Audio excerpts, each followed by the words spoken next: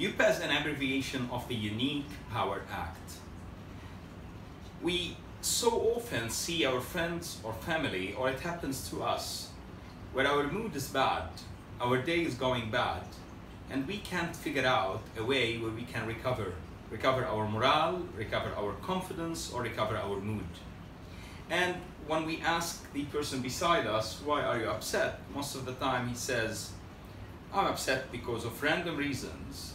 There's points of time where he doesn't know what's the cause of him being upset or his morale down. He just woke up on the wrong side of the bed. And then we say, cheer up. And he says, it's not that easy to cheer up. It's not a switch of a button.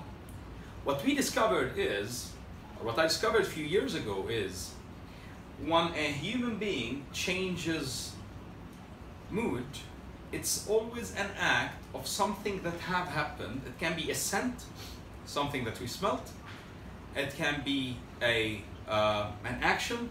It can be a word. It can be something that has been said in front of us that changed our mood, and it can be a thought, most of which are very difficult to control. If you ask someone to control his thoughts, you can have him do all the meditation in the world. Most of the time he can impact it but not control it. There's people who may be able to control it, and that's another level of people we're talking about. However, I want to talk about all of us, like me, a simple human being who's not that capable. And I would say the following. I believe that one thing we can control is the decision to act. In other words, if I want to have a punch done 3 times, I can do that decision. I can take that decision regardless of the mental state I'm in. I can take that decision and do that punch 3 times. As long as I can take that decision and do that punch 3 times, whatever that punch has an impact on me would be done. Thus, it would take course and it will create the impact.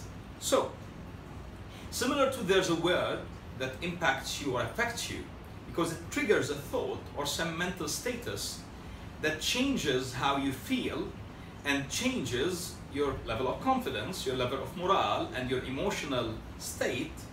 There's also an action that does the same.